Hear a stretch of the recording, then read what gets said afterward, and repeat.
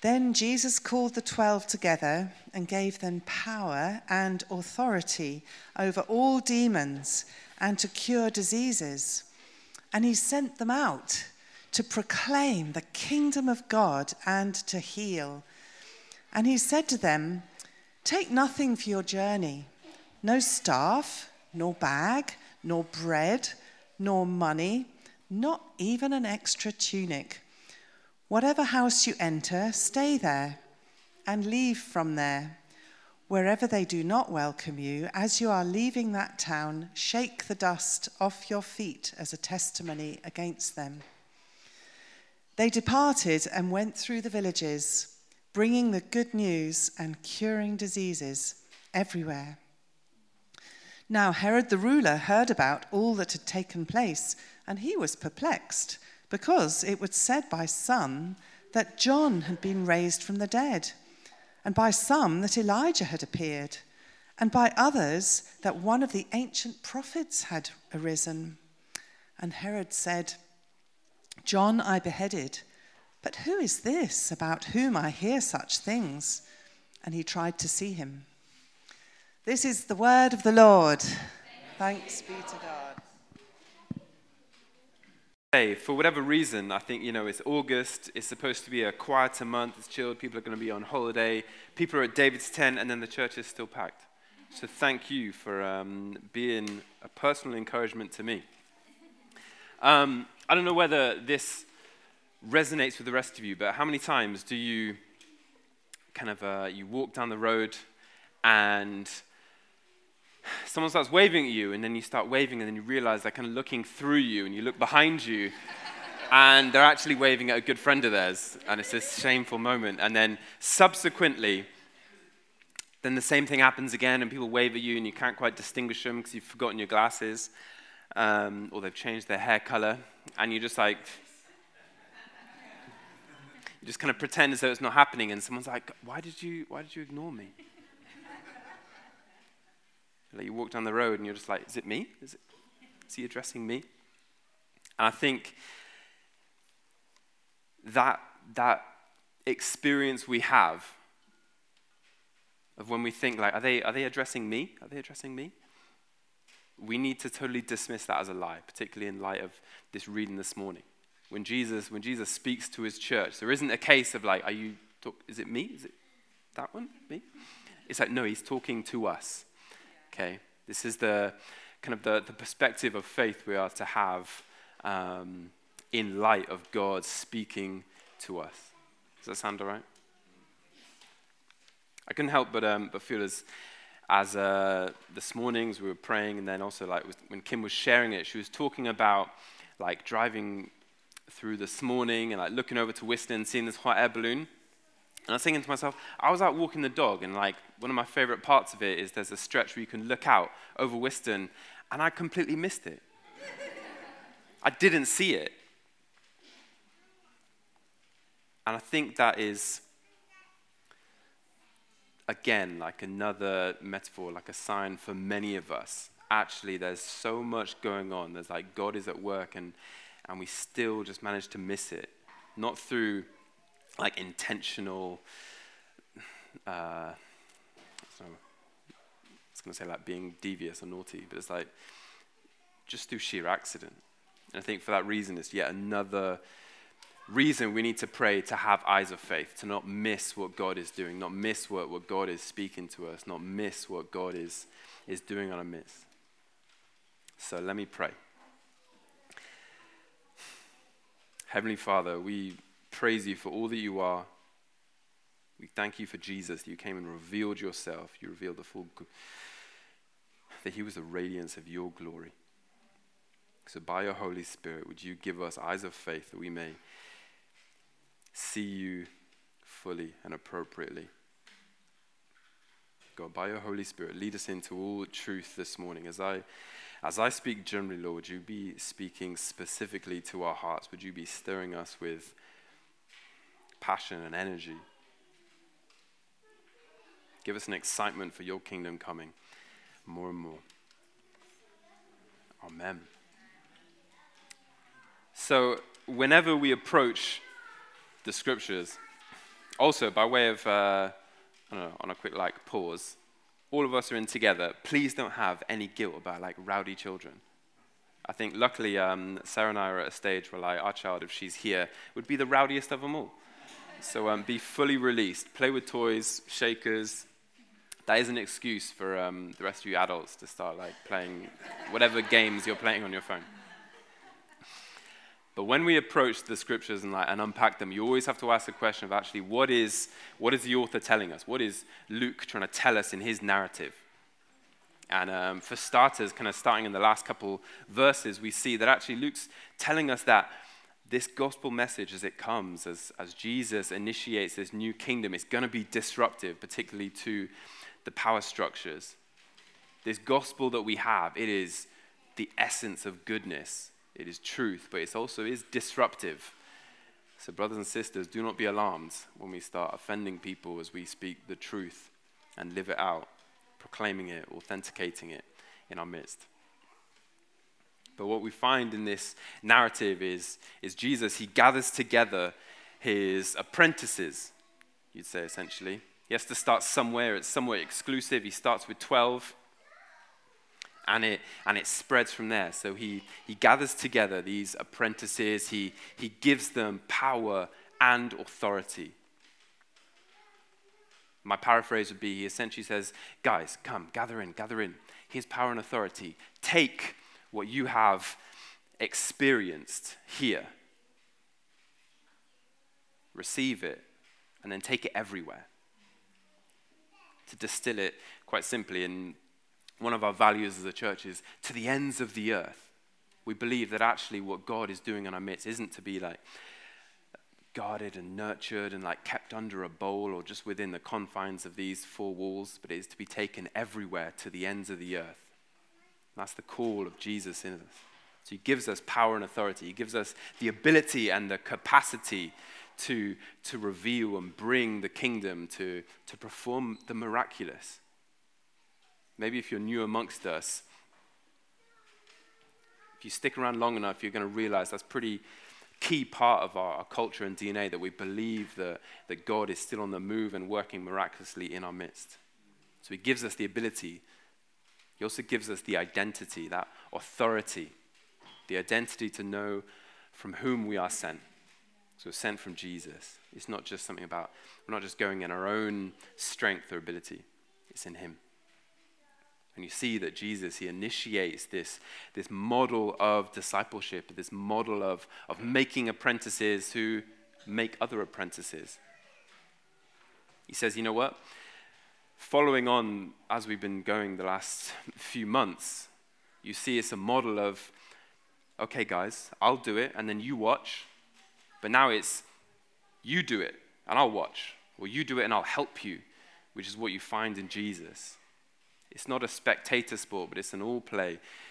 He's actually seeking apprentices who are active in his work, that join in with his ministry. Luke, he reveals the heart of God. He reveals the heart of God, that he desires people to come into his community, into his family. So we've seen the last couple of weeks.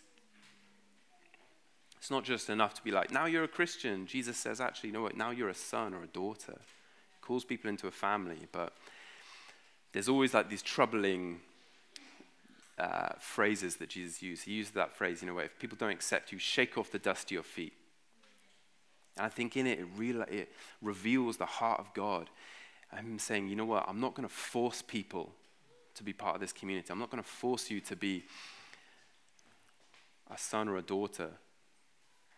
But less of, so in the tradition at the time, they would have understood as Jews came back into the holy city, they would have seen even the dust of Gentile territory, of non-believing lands to be defiled. So when they came back into the holy city, they would wipe off the dust of their feet to be pure. So actually less of understanding it as God actively cursing those just because they didn't say yes to accepting Jesus. It's just holding up a mirror and saying, actually, this is what you're doing by rejecting God.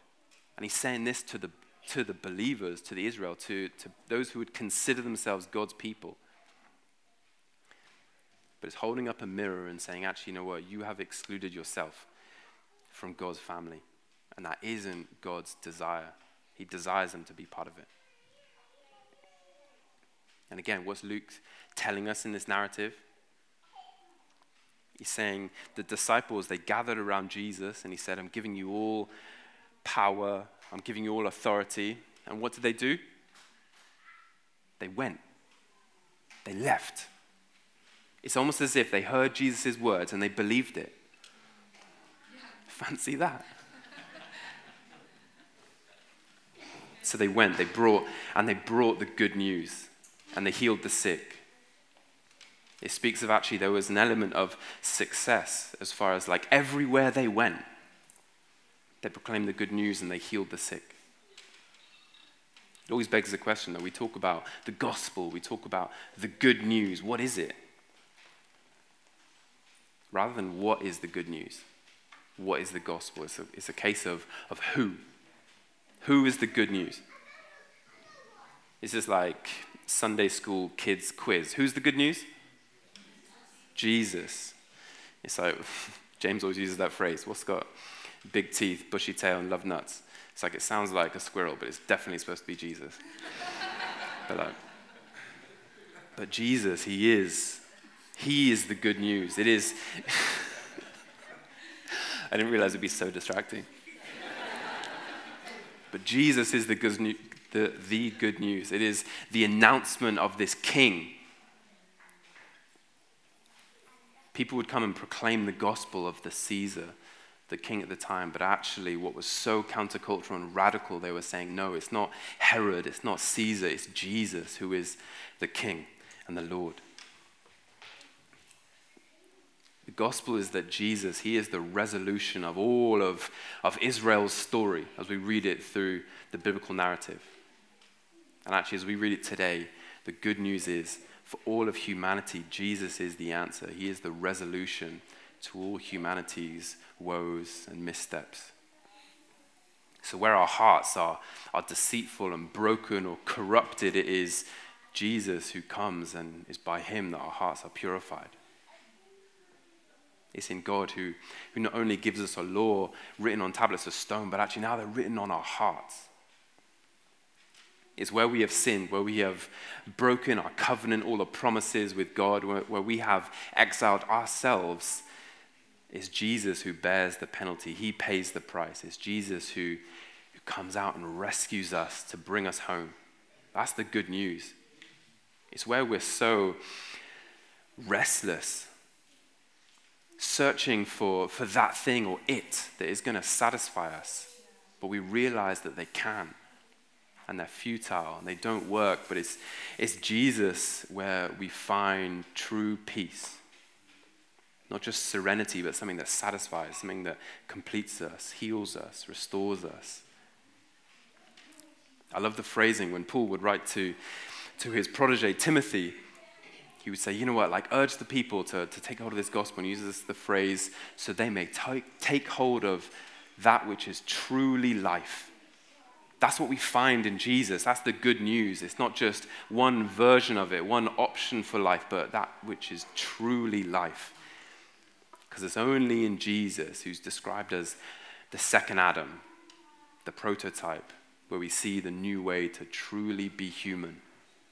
And that's perpetually the invitation we have from Jesus. He's saying, actually, do you want to trust in my ways? Do you want to walk according to my patterns and find true life? Find true peace. And all it takes is Jesus, come in, be Lord of my life. Guide me in your ways and give me true life.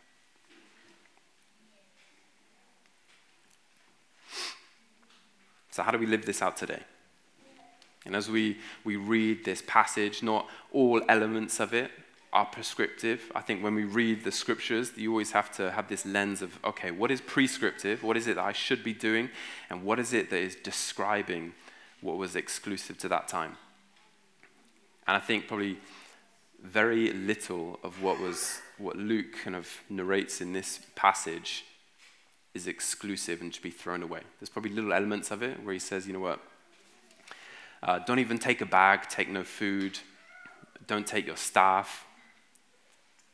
There's even bits of it as you read the scriptures. In Luke's gospel account, there's like a contradictory statement further on in chapter 22. But besides that, I think what is prescriptive is Luke reminding future readers like ourselves that when we go out to fulfill the command, the call, the mission of Jesus, it is to have complete and utter reliance on God. Not on our things, not on what we've carried in our bags. He's trying to build faith in his readers. He's not trying to nurture people to be Bear Grylls or Ray Mears.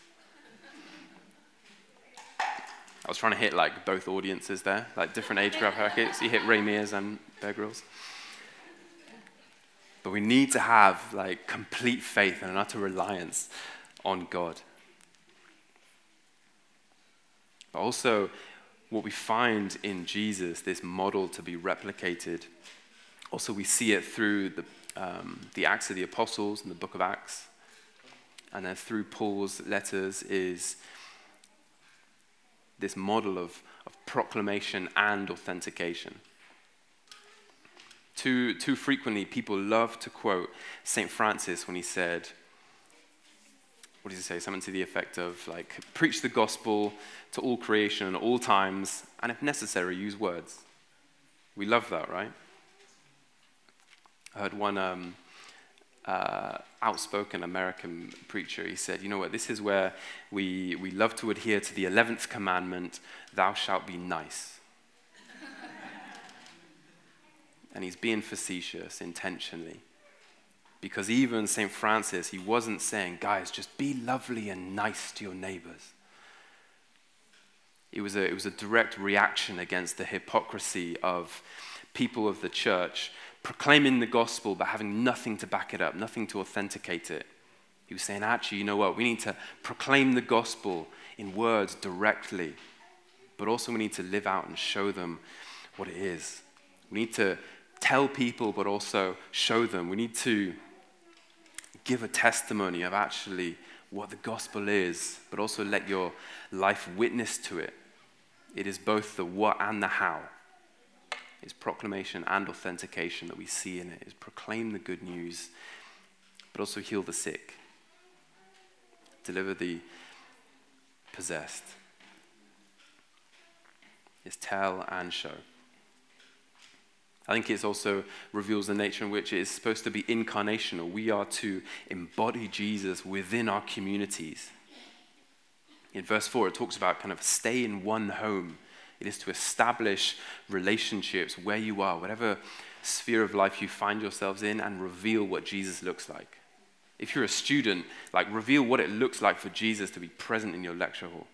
Wherever you work, whatever institutions you find yourself in, like what would it look like for Jesus to be present there? Does that make sense? But also the fact they trusted Jesus, quite simply, they believed who he was and they believed what he gave them. They exercised obedience. I was reading a book recently, and the author kind of speculated, what if God's love language isn't gift giving or words of affirmation? What if it's obedience? Like in 1 John, it says that if you love God, you'll obey his commands. It's obedience. But this kind of like dovetails into the next one. What we'll find throughout the Gospels, there's this account of he's described differently in different Gospels, but like the rich young ruler. He comes and essentially Jesus says, like, you need to obey my commands, you need to give up all your things. And he says it's too difficult, and his disciples ask, like, who can do this? Who can be obedient to Jesus? And Jesus says, without God it is impossible, but with God all things are possible. With the help of God, you can be obedient to God and walk according to his ways and reveal his kingdom. It's why we need the Holy Spirit with us. This is our ever-present help. Not just in times of trouble, but for everyday life, we need the Holy Spirit, both in our proclamation, but also in our authentication. And so what we see, particularly, we'll get onto it at some point in the book of Acts, Luke highlights the Holy Spirit comes on people, and as it falls on them, they're able to preach the gospel. They're able to proclaim the good news. And it's by the power of the Holy Spirit that the sick are healed, the dead are raised to life. It's by the power of the Holy Spirit that proclamation and authentication are made possible. Does that make sense? I feel like this is a bit of a, just like spreading out a buffet, just like take what you want today. Chew the meat, spit out the bones.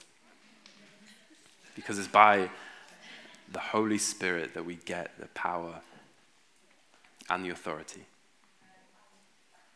But it's all well and good thinking about, like, what is it that we should do? What is the call on God's people? What is the gospel? How should we do it?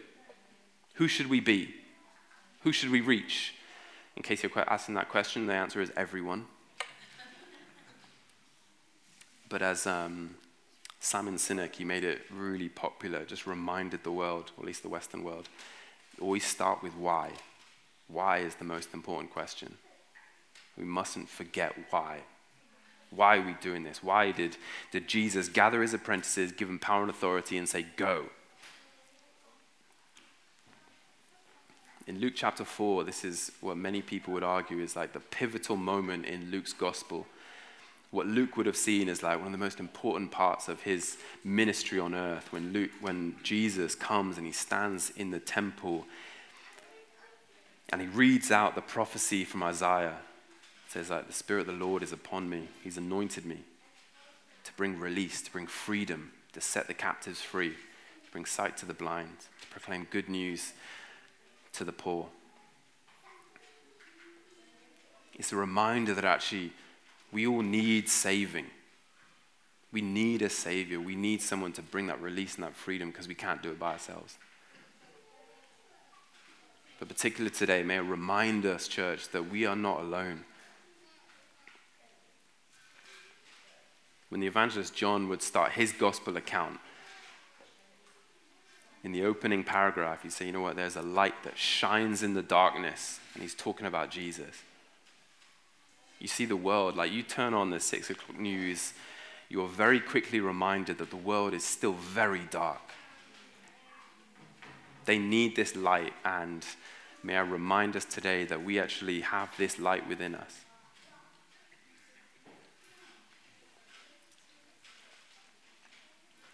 And I don't say the following remarks to kind of like throw shade on people at all. But I heard someone say recently that like no longer is it Western society like the UK, America that are sending missionaries out to the global south or like third world countries as a result of like the Great Awakening of the 18th century and so many other moves of God. No longer are we sending missionaries out, but rather it's the fruit of those missionaries generations on that are being sent back. It's men and women from Africa, Asia, South America being sent back to the UK, to Europe, to America to proclaim the gospel upon our shores. And I don't say that like with pride or contempt of like, how dare they come to us?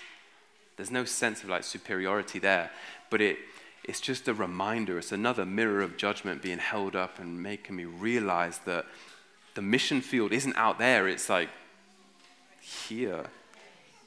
We've got a mission field like on our doorstep.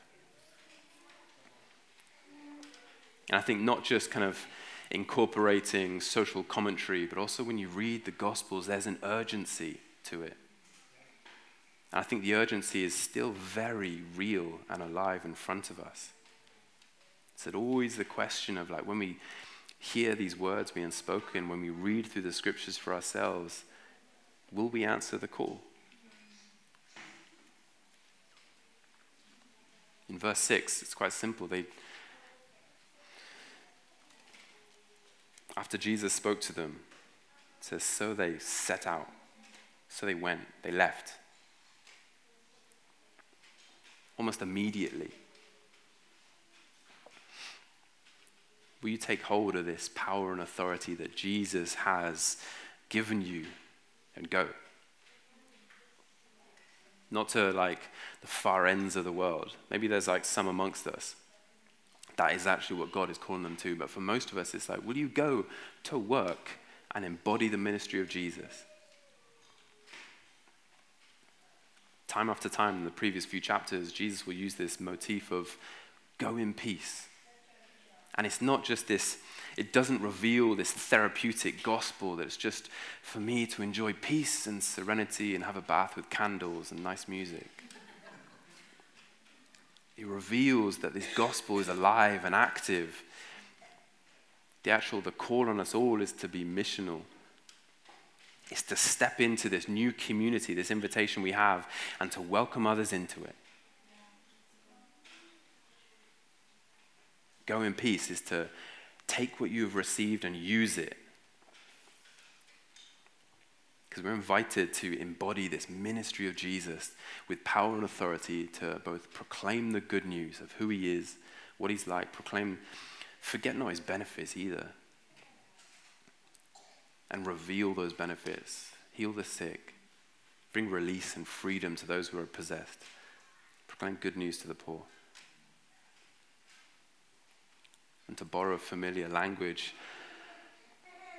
our call as the church is to be the missionaries, envoys, and life igniters of God's kingdom here on earth. Like 25 years ago, this American preacher, John Piper, stood up at some outdoor event in front of thousands and thousands of people, and he gave this call, and he essentially said, guys, like, don't buy the American dream. He'd read this anecdote about someone's like retirement life. And essentially he said, like, guys, don't waste your life on the American dream. Don't waste your life collecting seashells. That was like the big, like, he really hammered it home. But instead, let me read you this paragraph that struck me recently. And again, it's on this whole like missionary theme, so bear with me. It said, a couple centuries ago, a band of brave souls became known as one-way missionaries. They purchased one-way tickets to the mission field. Instead of suitcases, they packed their belongings into coffins. As they sailed out of port, they waved goodbye to everyone they loved, knowing that they would never return home. A.W. Milne was one of these missionaries. He set sail for the New Hebrides in the South Pacific, knowing full well that the local inhabitants had martyred every missionary before him. His coffin was packed. He was warned on the boat not to go there because he was likely to die. And his reply was, I died long ago. For 35 years, he lived among the tribes and he loved them. When he died, tribe members buried him in the middle of their village and they inscribed this epitaph on his tombstone. When he came here, there was no light. When he left, there was no darkness. Our vision for our church, what we believe that God is doing amongst us, these people, we try and express it. We try and just give like a glimpse of a vision towards it in what we call 2033. And I encourage you, what, August maybe a bit slower for some of us. Maybe some parents, you're like barely staying above the water with kids at home. But try and go away, like listen, read, watch 2033. But this line, it always stands out to me. It says, envoys, missionaries, and life igniters were sent from this place, proclaiming everywhere they went, he is the Lord, the giver of life. Missionaries, envoys, life igniters. It sounds so grand. It's like I'm not packing my life up in a coffin and getting on a boat, sailing far and wide. But I would suggest that we need to adopt a more radically ordinary understanding of these offices. Yeah, not all of us are going to be sent to the New Hebrides in the South Pacific. Some of us might, but not all of us. But all of us have received this power and authority from Jesus. And I don't share these like anecdotes to, condemn us, discourage us, but rather I see it as this end goal that I want to strive towards. Not for my own pride, but to see God's kingdom flourish and grow and expand. This isn't a target to aim for.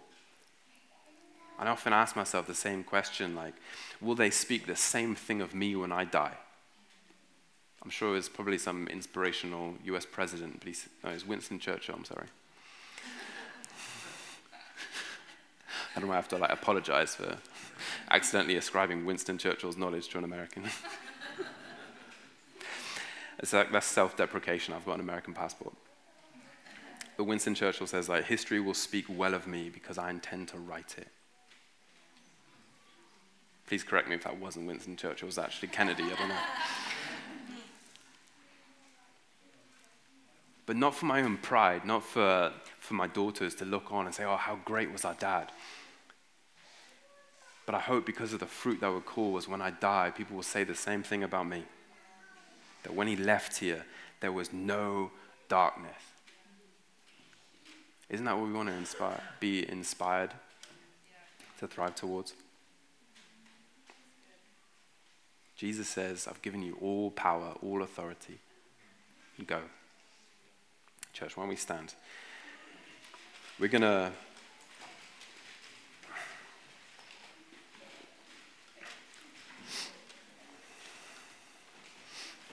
pray, we're going to minister to one another, and then we're going to finish our service doing things a bit differently, breaking bread together. But in the meantime, I want to pray for two things. And I'm still trying to figure out which one to do in what order. I think we're going to start with this. When Jesus, he comes and he gave them power and authority. Maybe actually for many of us, we need to be reminded, that needs to be reignited within us. And we need to be commissioned as life igniters afresh today. Does that sound all right? Maybe a bit terrifying? Probably should be, equal measure.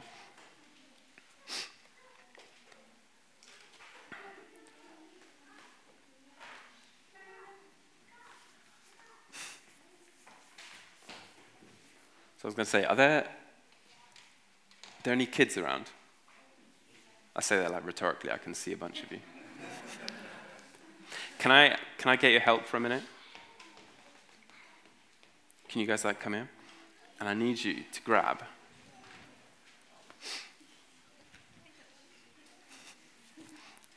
If you guys could come and grab.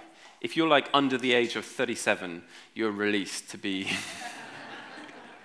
to join with us today. But if you grab some of these ribbons, streamers, while the rest of us are praying that we would receive afresh today this power and authority, I want you guys to kind of wander around the church. Maybe you want to lay a hand on people. Maybe you just want to wave these streamers towards them. For the rest of us, let's spend a moment now.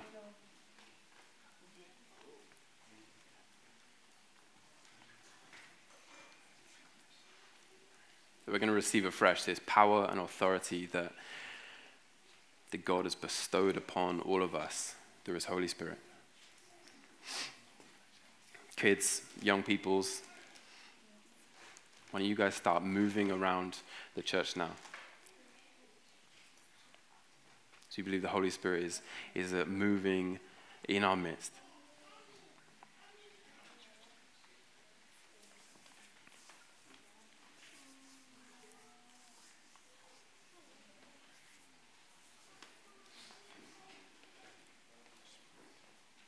And let me speak that word of truth to many of us. When we think, gosh, life igniter, that's not me. I'm just barely hanging in there. Or I know what I spent my youth doing. The good news is that because of Jesus, because of all that he is, all that he has done, we are not disqualified from that office. Missionaries, envoys, life igniters, taking the good news to the ends of the earth is who he has called each and every one of us to be.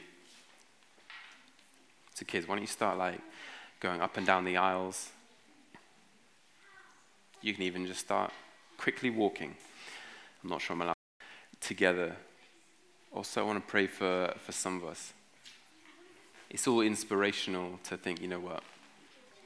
We all want to be missionaries, envoys, life igniters, being the one that bring light and eradicate darkness in people's lives. But I can't help but feel like I've got a lot of darkness in my life.